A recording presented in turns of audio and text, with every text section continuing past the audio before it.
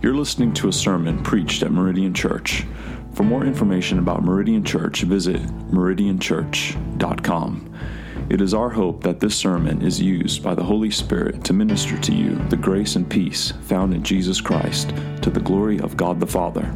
And now, here's your sermon audio. Turn in God's holy word to Paul's letter to the Philippians. Philippians chapter 4. We'll be reading verses 4 through 9. Our focus today will be on verses 8 and 9.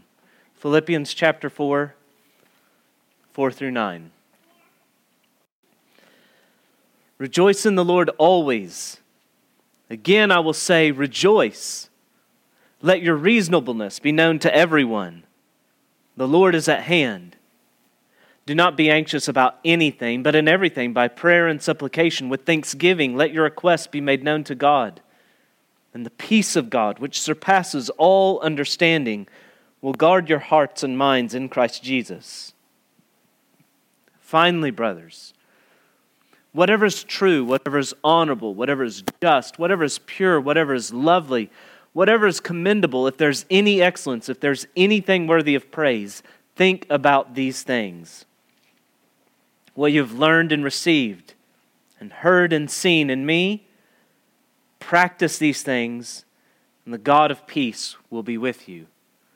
This is the word of the Lord. Thanks be to God. Let's pray.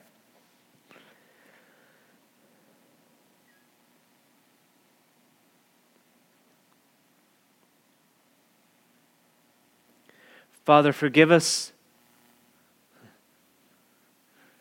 that our thoughts are so often thoughtless, that we allow our thoughts to be steered by this world, by demonic forces, by lies, rather than taking control and submitting our minds to you, and your word and your truth. So grant grace now for your saints. You promise, you tell us Christ is our wisdom. Instruct us by your Spirit.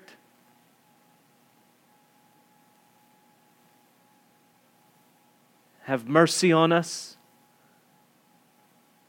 for the glory of your Son now, we pray. Amen.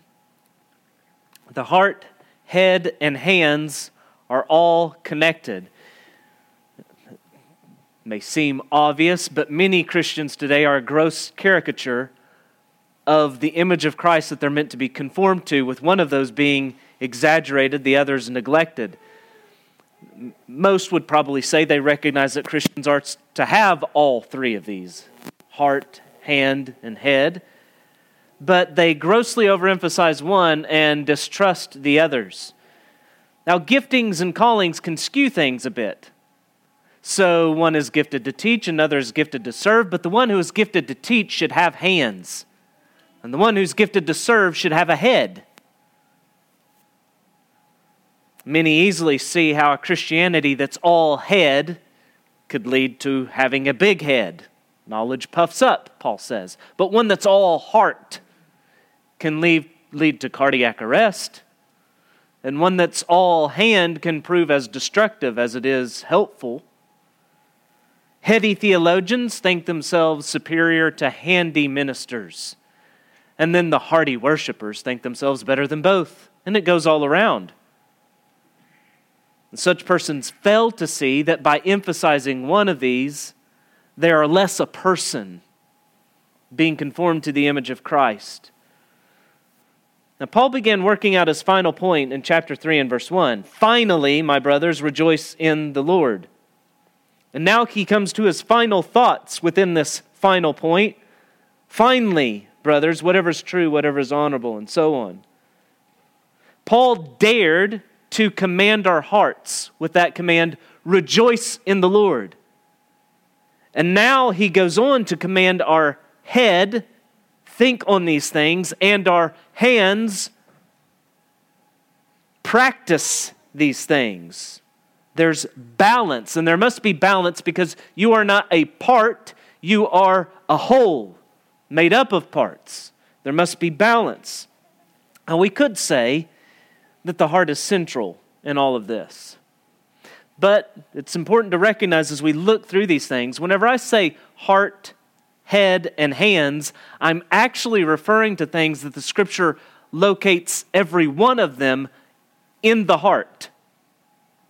So your thoughts, Scripture speak of the thoughts and intent of the heart, your thoughts, your affections and passions and desires, and your volition, your will, your decision, all of these, heart, head, and hands, are things that the Scriptures speak of as belonging to the heart or belonging to the core of us. And yet I'm making a distinction, I hope you realize, between the three as we're looking at this text. My point is that all these have to do with the core of who you are, and thus they have to do with the whole of who you are.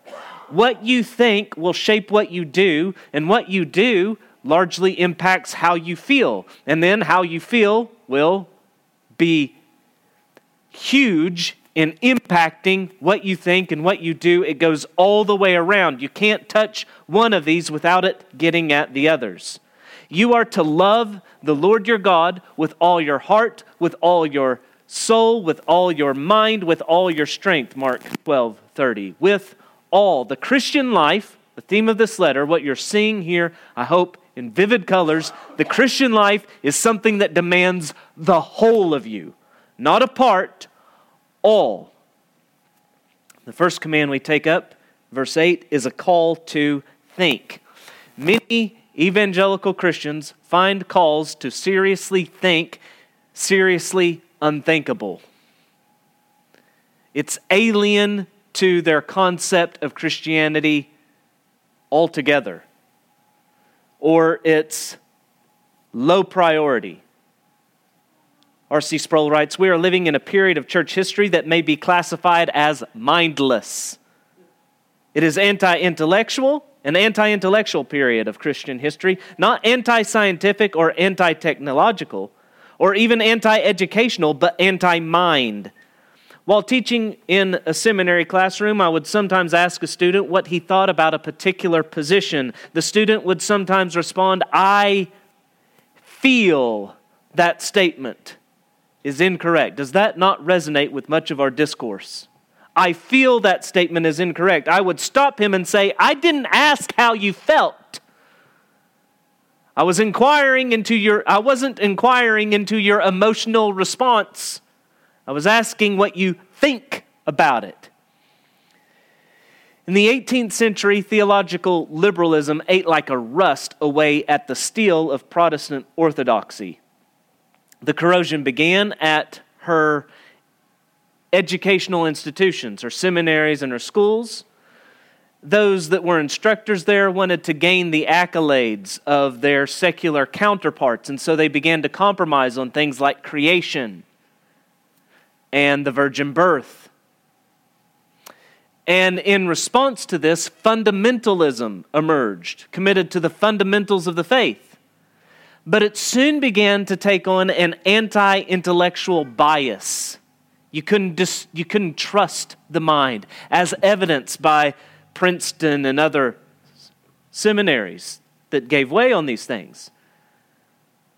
And so that would grow to such a point that the evangelist Billy Sunday would one day say, "If I had $1 million, I'd give $999,999 to the church and $1 to education." Now, there's something about that I really resonate with. The problem with it is how simplistic it is. While fundamentalists champion the truth, and thank God that they did, their bias against the mind meant that while their hearts, they thought, swelled, they suffered from an enlarged heart while their growth was stunted, and they proved unhealthy. So you see how as distant as you might think fundamentalism and the seeker-sensitive movement are, you don't have to watch a whole lot of fundamental Baptist preachers and compare them to a seeker-sensitive church to realize they both suffer from this common malady of an enlarged heart. It's all about the emotions and feelings, and thought is bypassed in both of them to go directly at the heart. Emotion, experience. The apologetic depth of fundamentalism, whenever it goes full-blown anti-intellectual, can be seen in this. You ask me how I know he lives? He lives within my heart. And compare that to the emotional kind of manipulative songs that are of, one line sung over and over again within a seeker-sensitive church. And you see it's the same malady in each of them. And this is why the fundamentalists found, why they were shy of C.S. Lewis, why they wouldn't trust him. Because whatever his shortcomings were theologically, and he did have shortcomings, whatever they were, he was balanced and he was wholesome. He didn't have his theology all squared away in each of these areas, but he realized the need of balance. A person who is all head and has his theology straight will never be as healthy as a person who gets some of the theology wrong, but at least you can give them this. They're balanced. That will always be the more wholesome Christian saint. You need all of these. Lewis wrote, Christ never meant that we were to remain children in intelligence. On the contrary, he told us to be not only as harmless as doves, but also as wise as serpents. He wants a child's heart, but a grown-up's head. He wants us to be simple, single-minded, affectionate, and teachable as good children are, but he also wants every bit of intelligence we have to be alert at its job and in first-class fighting trim. God is no fonder of intellectual slackers, he says, than of any other slackers. If you are thinking of becoming a Christian, I warn you, you are embarking on something which is going to take the whole of you, brains and all. But unfortunately, it works the other way around. But fortunately, it works the other way around. Anyone who is honestly trying to be a Christian will soon find his intelligence being sharpened. One of the reasons why it needs no special education to be a Christian is that Christianity itself is an education. That is why an uneducated believer like Bunyan was able to write a book that has astonished the whole world. Now, Lewis lost a lot of academic credibility because he was so openly and outspokenly Christian. And so I hope you see with this that this is not a call that necessitates degrees and credentials and accolades or cultural sophistication. Despite the fact that some will read this list and wonder if there's anything distinctly Christian about what Paul is calling for here in verse 8. The reason why they would say that is this is influenced by Greek culture. It's Stoic philosophy. It's Plato's 4 cardinal virtues: temperance, prudence, courage, and justice, and everything that they worked out from there. It's Greek philosophy. There's nothing distinctly Christian. Just read verse 8 all by itself. There's nothing distinctly Christian about it other than that Paul says, brothers. Well, here's the problem with such thinking, that Paul is borrowing this. They will accuse the Bible of doing this time and time again. Oh, this writer is borrowing from Greek culture or some other kind of culture at the time. Well, too often, whenever Bible scholars say this, the question they fail to ask is, who borrowed from whom? Whenever this world stumbles onto truth, from where did they get it? Whenever this world steals truth, and even the world might have recognized some kind of truth before the saint does, but whenever the world steals truth, if the saint comes along and grabs it, he's only taking it back to return it to its proper place. The specifically Christian nature of this command is easy to see if you'll just remember this, that this command is in this letter. And then further, I've argued that the heading over this portion of Philippians is rejoice in the Lord. So this thinking is to be working out a rejoicing in the Lord. And even if you don't buy the way that I've argued that this passage is structured at this point, it doesn't matter because Paul has said rejoice in the Lord always. So whenever you are thinking on these things, that kind of thinking is to be an expression of rejoicing in the Lord. Your spiritual head is to operate using blood drawn from your spiritual heart. It's to be an expression of joy in Christ. We need to remember that this is the same Paul who said, we destroy arguments and every lofty opinion raised against the knowledge of God and take every thought captive to obey Christ. We are slaves of Christ, dear ones. Not even your thoughts are your own. They are all to bow before the lordship of Jesus Christ. Romans 12:2, Paul commands, do not be conformed to this world, but be transformed by the renewing of your mind, that you may discern what is the will of God, what is good and acceptable and perfect. If you're to think on these things, you need a renewed mind. A renewed mind conformed to Christ. Colossians 3:2. Paul commands, set your minds on things that are above, not on the things that are on the earth. 1 Corinthians 1, Christ is our wisdom. So yes, this is a distinctly Christian command here. Our thoughts are guided by Christ's apostle to think on these things. Now, before we get into the list itself, what are these things? First, let's just get at where are we to find these things? If they fit this qualification, where do you find them? God has 2 books where you can learn them from. He has a big book and he has a small book. And the paradox is that the small book speaks of greater glory than the big book. But you can gain all these things from both of these books. The big book is creation, the small book is the Bible. Now, some would say that we should prioritize the Bible because it's infallible and it doesn't err. Now, I would say there is a reason to prioritize the Bible, but recognize this. You don't prioritize the Bible because it is infallible and doesn't err. That's true. But creation is infallible and doesn't err either. Man errs. Creation isn't telling a lie. Man is reading a lie into it. God declares His glory through His creation and His word. Ignore neither. Although, here's where we began to see something of why we would want to prioritize the word. Reason number 1, I'd say, is because it's easier to twist and pervert God's picture book than it is His word book. It's always easier to speak about the author's intent if you're talking about a picture and manipulate that to fit your own desires than it is with words, because then you have context. Then you have things that begin to war against your manipulating it to say whatever you want to say. Creation declares God's glory. Scripture declares God's grace. Now, Scripture does speak of His glory, and creation does testify to God's grace as well, but there's a kind of distinction I hope you're seeing there. The message of God's salvation for sinners is spoken of in His Word, and it not only speaks of that salvation, it accomplishes that salvation. This is a reason to prioritize the Word.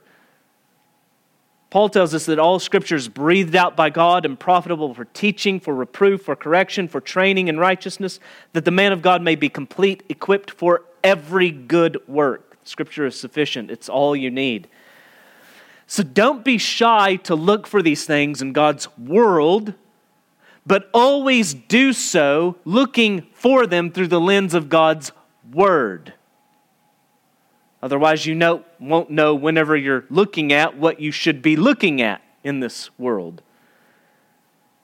Prioritize the Word as the lens through which you read the world. So think on the sunset. But whenever you think on it as being spoken by your Father, sustained by the Son, and carried along by the Spirit. So think on ice cream. Think on it with your tongue. It's so much more fun to think on it that way. Relish the flavors and give thanks to God, knowing that God said, 1 Timothy 4:3-4, that whenever such is received with thanksgiving, it is made holy by the word of God and prayer. Now for the list itself. First, know that it's not exhaustive, but suggestive. This isn't an exhaustive list, it's a suggestive list. And also with that, it's not categorical, but perspectival. It's not as if here's a thought, and does it fit? Yes, it fits this category. No, you pick up a thought, and you could put it under multiple headings. Every one of these headings as you consider it from a different angle. But nonetheless, it's helpful to take each in turn. So whenever you take up any thought worthy of thinking, you can put it under any one of these. These are all just perspectives from which you can consider the same thing. But get into it. You'll see this more, I hope. Whatever is true, Romans 1 tells us that the truth of God is something we sinners are born suppressing. It's the truth that creation is screaming at us, the glory of God. And we suppress this truth. But by His grace, God has spoken to us in His Word. He's spoken by the gospel of Christ to call us out of darkness and into light. And in so doing, we recognize that Jesus is the truth. Truth is not something that exists independently of God. It's not some standard that God conforms to. He defines what is truth and what is false. He Himself is the standard. There is truth because there is God. If there was no God, there would be no truth. Jesus prayed to His Father, saying, "Sanctify them in the truth. Your word is truth." God speaks like God. He speaks and His words are truth. They determine truth. And this qualifier, whatever is true, should distinguish the kind of thinking we're being called to from the positive thinking of Norman Vincent Peale. Sometimes the glass is empty. You can say half full and half empty, but there's no way to put a spin on the glass being empty other than to say my belly is full, maybe. But the point is, you're not called to think positively, you're called to think truly. This does not mean that we're downers. At times, it means we're realists. And we rejoice always, but our joy is not in this world. And this world is going to hell. Our joy is in our Lord, who will make all things new. Positive thinking is not only wishful, it's idolatrous. And true thinking is not only factual, it's worshipful. And to whatever degree your thinking fails to be worshipful, it's less true. There are some lies that have tainted it. Whenever the most simple saint looks at the stars and he thinks God made those, and that goes no further, he knows deeper truth about the heavens than that NASA bloke who thinks that the universe got indigestion and belched it out.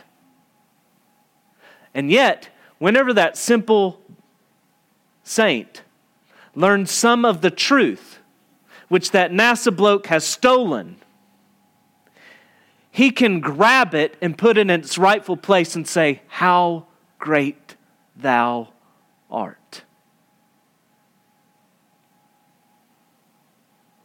Whatever is honorable. We are to turn our minds to that which is respectable, noble. Noble is a word that's been mangled by the nobility. But we should determine what is truly kingly in reference to the king. You begin to see how the true then bleeds over into understanding what is honorable. How do we understand what is honorable? We look at the standard, the truth of what honorable is, what just is, what noble is to our King. Outside of God's holy and inerrant word, the place where I've learned more about what nobility means, seen it fleshed out, is in Narnia. I would encourage you to live there, visit it often. Know that the imagination is fertile ground for thinking, especially on filling out definitionally what these things are, putting flesh on them, making them tangible. As N.D. Wilson says, stories are soul food. They are catechisms for our soul that guide our hearts to love what is noble as we think on it. Narnia taught me that Jadis, the White Witch, her appearance of nobility is only a skin-deep sham, whereas the sheared lion lying dead on the stone table shouts nobility, regality, magnanimous kingship. In his book, What I Learned in Narnia, Douglas Wilson says, nobility means dedication, loyalty, humility, and sacrifice, giving yourself away to others. But it also means doing this joyfully and merrily. It is not noble to give yourself away in a sad, gloomy sort of way. And so you have old King Loon, who I think just oozes what it means to be noble, honorable, whenever he tells his son, this is what it means to be king. To be first in every desperate attack and last in every desperate retreat. And when there's hunger in the land, as must be now and then in bad years, to wear finer clothes and laugh louder over a scantier meal than any man in your land. That's nobility. Whatever is just concerns that which is proper and righteous. Just and justice are words that many today are trying to make more meaningful by modifying them, adding some adjective. But as soon as you try to modify justice, all you have left is injustice. There is simply justice. Something is either just or it's not. Add any modifier and you've twisted and perverted it and you've got injustice. And so social justice so often proves to be Marxist injustice. Now, are there people who use that kind of label to speak of justice? And there are times whenever they use that label, but there's not another kind of justice other than justice. Racial justice so often proves a cloak for racial injustice, racist injustice. Putting injustice in reverse doesn't mean, hey, now we've got justice. It means you're just running over different people. Repent of injustice and get out of the truck. That so many worldly philosophies have made such inroads into the church in these regards testifies that we have reflected far too little on God's holy law. Justice. Our concept of justice must be determined by the word. You can see justice by looking at it in the world, but you won't know you're seeing it unless you have the standard of God's truth through which you're looking. Too often, what's happened is we're looking at the world to form our concept of justice and then reading it into the Word, rather than gleaning it from the Word to then see it and understand it in this world. And the consciences of some aid to you here, but like your intellect and your affections and your will, your conscience is bent and twisted and fallen with the rest of you. You serve the God of justice. He is the judge. He is the standard. So let God be true and every man a liar. Whatever is pure, undefiled, unpolluted, not corrupted. Paul told Timothy, keep yourself pure. This is a matter of thought and affections, emotions. As much as it is about anything you do, keep yourself pure. Jesus said, everyone who looks at a woman with lustful intent has already committed adultery with her in his heart. You see how the mind, heart, and will are all involved there? Anyone who looks at a woman with lustful intent, there's the will, there's a choice and a decision. lustful, there's passions. And in that, there's the mind operating on that thing as a muse. Keeping yourself pure foundationally involves your mind and your heart before it has anything to do with your hands and what you do. And because you can't go at the heart directly, you can't say, don't feel that way. Foundationally, the battle for purity begins with your thoughts. And in this regard, I've found Paul's injunction in Romans 16:19 to be convicting and helpful. I want you to be wise as to what is good and innocent as to what is evil. Not just ignorant of what is evil, innocent as to what is evil, and wise as to what is good. Think on these things. There is information, there are images, there are facts that to simply introduce them into your mind is to pollute it. There are large swaths of pop culture that the saints should be blissfully ignorant of. Now, all I've said is necessary to obeying this command, to think on whatever is pure, but notice that our text is calling us beyond pure thinking to thinking on the pure. The saints should think of their sins in pure ways, repentantly and hating and abhorring them, seeing them in the light of God's truth. The saints should think on sin in pure ways, but they should also dwell on righteousness. And I think you're not going to do this first one, thinking on your sins in a pure way, unless you're first thinking on the pure. And then you will see how unclean those things are.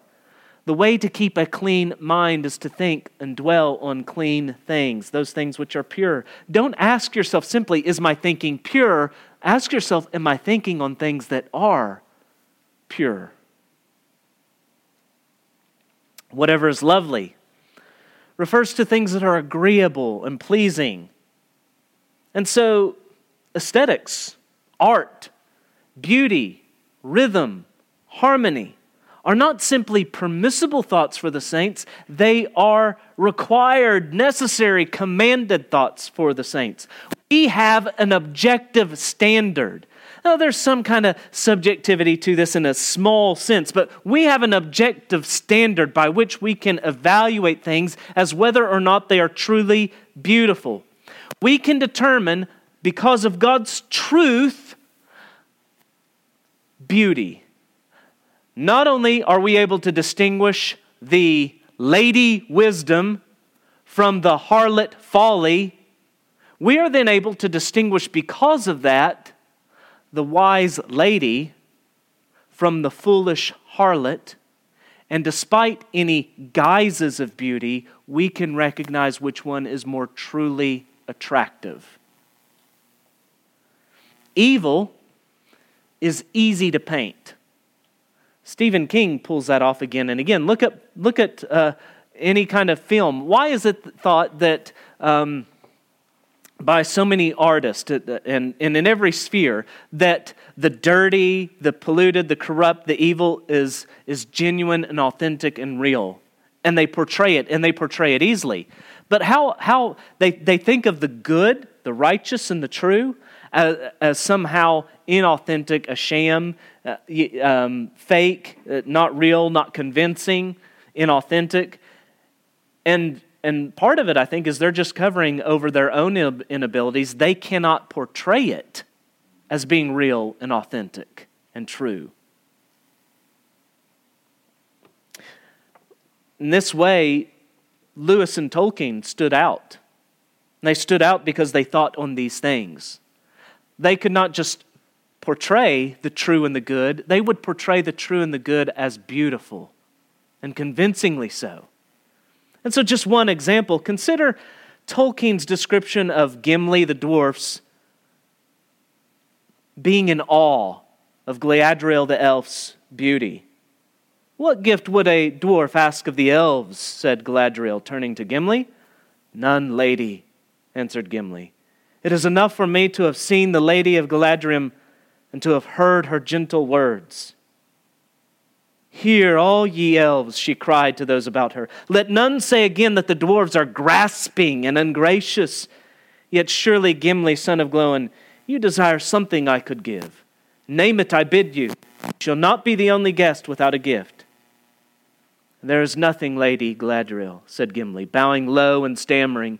Nothing, unless it is permitted to ask, nay, to name a single strand of your hair, which surpasses the gold of the earth as the stars surpass the gems of the mine. I do not ask for such a gift, but you commanded me to name my desire. He goes on to speak many times of her surpassing beauty. And Tolkien does things like this again and again, portraying beauty that's pure and good. And what's more astonishing is after portraying this beauty that's pure and good, he can portray someone appreciating and delighting in that beauty in a pure and good way, not tainted by any kind of sensuality. The Catholic philosopher Peter Kraft has written that beauty is the bloom on the rose of goodness and truth, the child conceived by their union, and thus it is not only good, but heavenly. Saints, I think you understand this because you have read God's Word, and as you read God's Word, you see not only is this thing, as it's speaking to you, not only is this thing true, but then you see it's good, and you see it's beautiful. God conveys not only the truth of who He is, but in those very truths, the glory of who He is. It doesn't just sit in your mind as a fact collected. It awes your heart. The true, the good, and the beautiful, like our heart, our head, and our hands, are wed together. They cannot be separated.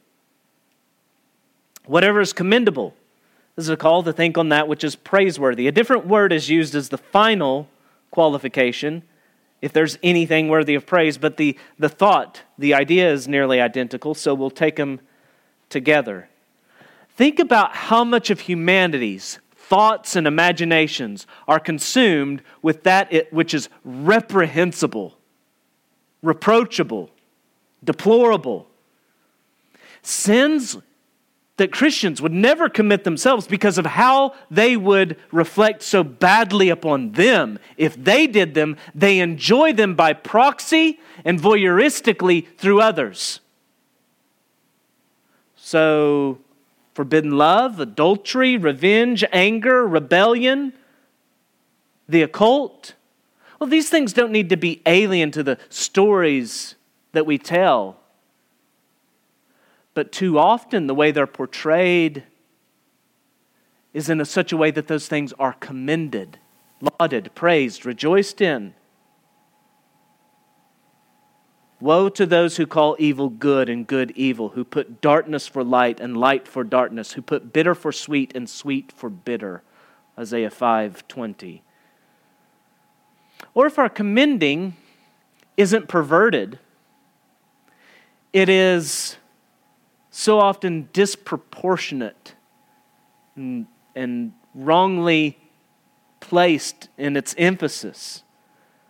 Why is it that the athletic child will receive so much commendation, the academic child less, and the appreciative child barely appreciated at all? What's most commendable? It's not that there aren't things to commend within all of those, but let us be sure we know what is truly commendable in any area of life. What's commendable? Well, to begin with, whatever's true, whatever's honorable, whatever's just, whatever's pure, whatever's lovely. And to recognize these things and commend them in others, they need to be in our thoughts. I'm afraid this is what we look out in this world, and the wrong things are commended, or at least there's a disproportion, a wrong priority in our commendation. And what I think it reveals is we fail to commend and praise rightly because we think too little on and therefore too little of what is truly commendable. We think too little on and too little of what is truly commendable, and for that reason, we don't commend it whenever we see it in this world. Now, having lumped commendable and praiseworthy together leaves us with this qualifier, excellence. Could be translating outstanding goodness or virtue. And so I'll help you see, one way we could summarize all of this list is think on the true, the good, and the beautiful. Think on these things. This is a command to exercise self-control in the realm of your thought. Your thought life is ground zero in the battle for self-control. If you're going awry in the battle for self-control, you're always thinking of it, though, in actions and decisions. The battle starts a lot earlier than that with your thoughts. This is a call to be thoughtful about your thoughts, to take care of the thinks that you think. One of my favorite passages from Lloyd Jones is as follows: have you realized that most of your happiness in life is due to the fact that you are listening to yourself instead of talking to yourself? Take those thoughts that come to you the moment you wake up in the morning. You've not originated them, but they start talking to you. They bring back the problems of yesterday. Somebody is talking. Who is talking to you? Yourself is talking to you. Thinking is inevitable. You're going to think.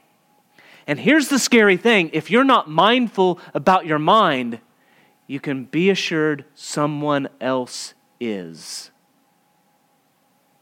If you're not thinking about the thoughts that you think, someone else will be thinking them for you.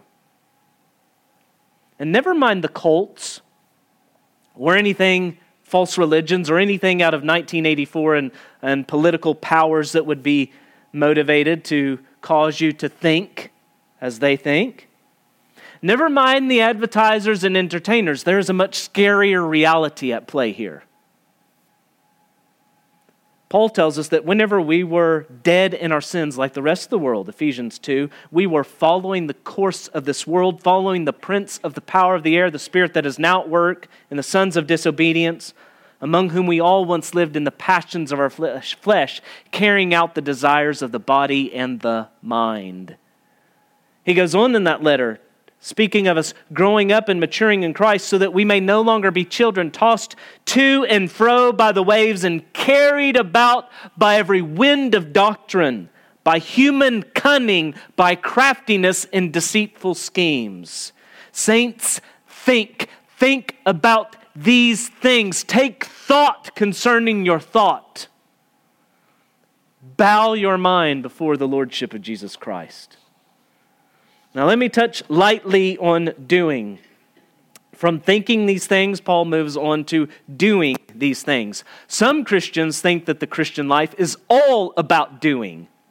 Christianity is love. Love your neighbor, okay? What is love? Now you got to think. Woke Christianity, social justice, the social gospel, all put an emphasis on doing. Again, the question is, what is justice? What is love? Christianity is about doing your thinking, and to the degree that you fail to think out properly, you will fail to do properly. There's a particular set of things that Paul wants them to practice. What are these things? Well, they are what Paul has learned and received, what Paul has learned and received, heard and seen, or what they've learned and received and heard and seen in respect to Paul. There are two sets there. Learned and received speaks to Paul's teaching. Heard and seen, Paul's living. What Paul has spoken and what Paul has demonstrated. They're to practice those things. Consider this word received. It is a loaded word within Paul's writings. What they've received from Paul is what Paul has received from Christ. 1 Corinthians 15, 1 through 3. I would remind you, brothers, of the gospel I preached to you, which you received, in which you stand and by which you are being saved, if you hold fast to the word I preached to you, unless you believed in vain. For I delivered to you, as of first importance, what I also received, that Christ died for our sins in accordance with the Scriptures. So the Philippians receive what Paul delivers, and what Paul delivers is what he himself has received, and what Paul has received is apostolic revelation, the revelation of Jesus Christ, the gospel. Now the gospel is not something you do. The gospel is what Christ has done.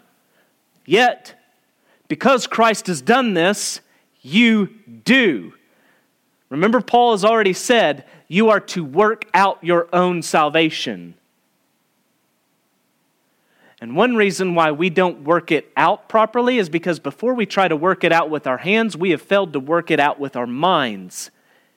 And because we don't understand the nature of our salvation, we start to get the nature of our sanctification wrong, thinking that our doing leads to our saving. That's one example. Because we haven't thought about it. Paul's letters are constantly divided into the theological and the practical. And that's the order. Not only chronologically does he present theological first and then the practical second. He presents the practical second because logically it flows from the theological. And that's how it's to work its way out in our lives. Now here Paul in this letter, Philippians, doesn't follow that division, but all of his commands are theologically rooted and driven. And so just take one example. No comments necessary for you to see it. Philippians 2, 1 through 5. If there's any encouragement in Christ, any comfort from love, any participation in the Spirit, any affection and sympathy, complete my joy by being of the same mind, having the same love, being in full accord and of one mind. Do nothing from selfish ambition or conceit, but in humility count others more significant than yourselves. Let each of you look not only to his own interest, but also to the interest of others.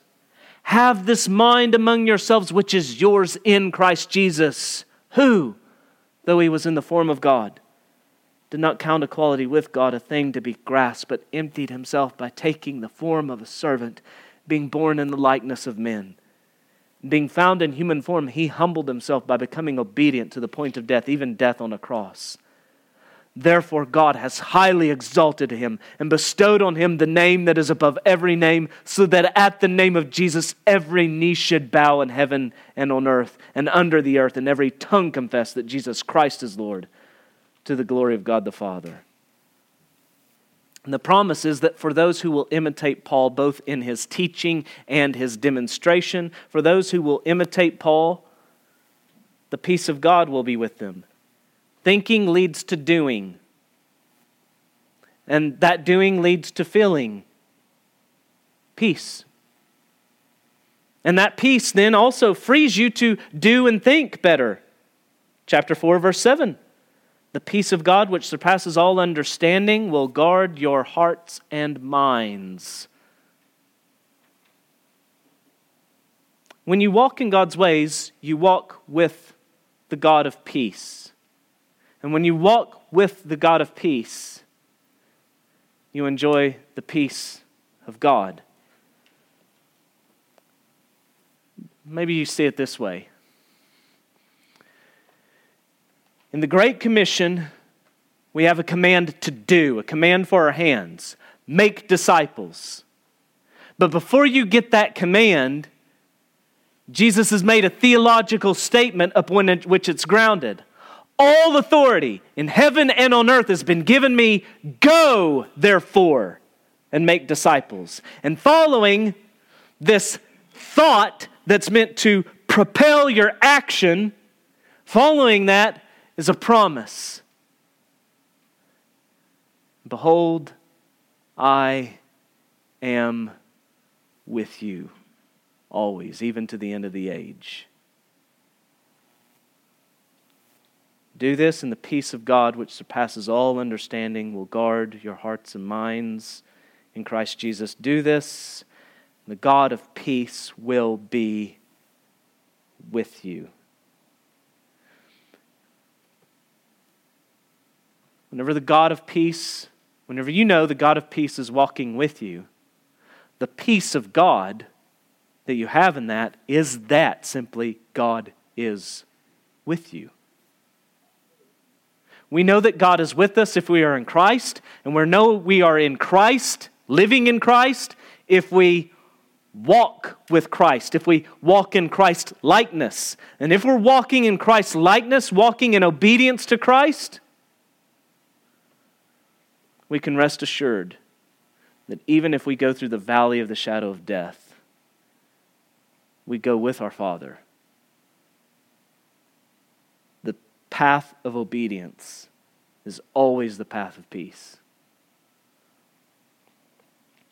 In 4 through 9, you have this series of seemingly unconnected, staccato, rapid-fire commands.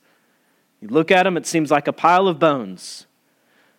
Well, in further examination, you see these bones have been arranged. And you look at them within the framework of Philippians, the letter as a whole, Paul has made the connections for you so that you easily see the tendons, the ligaments, the muscles, the flesh coming over these. And it's left to you, though, to truly connect them, to put them together, to put flesh on them. And if you connect them, the result will be a person, a living person, conformed to the image of Christ. Over all these commands is this heading: rejoice in the Lord always. And that is a command that the obedience to it thereof requires the totality of you, not just your affections. It involves your intellect. It involves your volition, your will. It involves your affections and emotions. And obedience to this command will mean obedience to that encompassing command that Paul gave us in 127, to live as heavenly citizens worthy of the gospel of Christ. Heart, head, hand, wholesome living unto the glory of our God. Put connective tissue to these bones. Live, saints. Live in Christ. Live worthy of the gospel of Christ. Rejoice in Him with your thoughts, with your affections, with your actions, with the whole of who you are, for He is wholly worthy. Let's pray.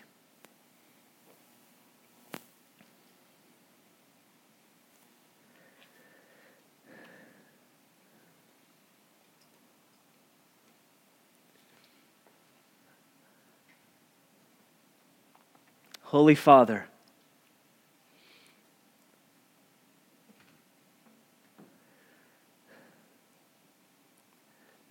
grant us grace to be balanced,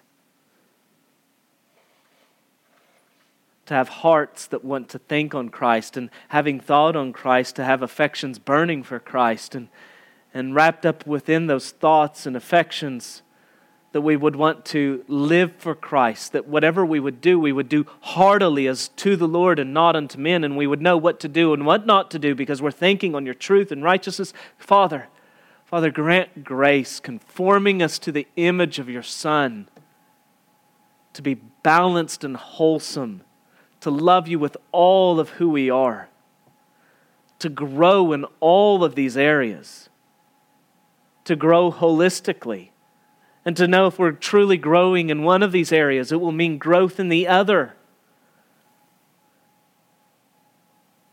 And so bless your word and your Spirit to renew us, conform us to the image of your wholesome Christ.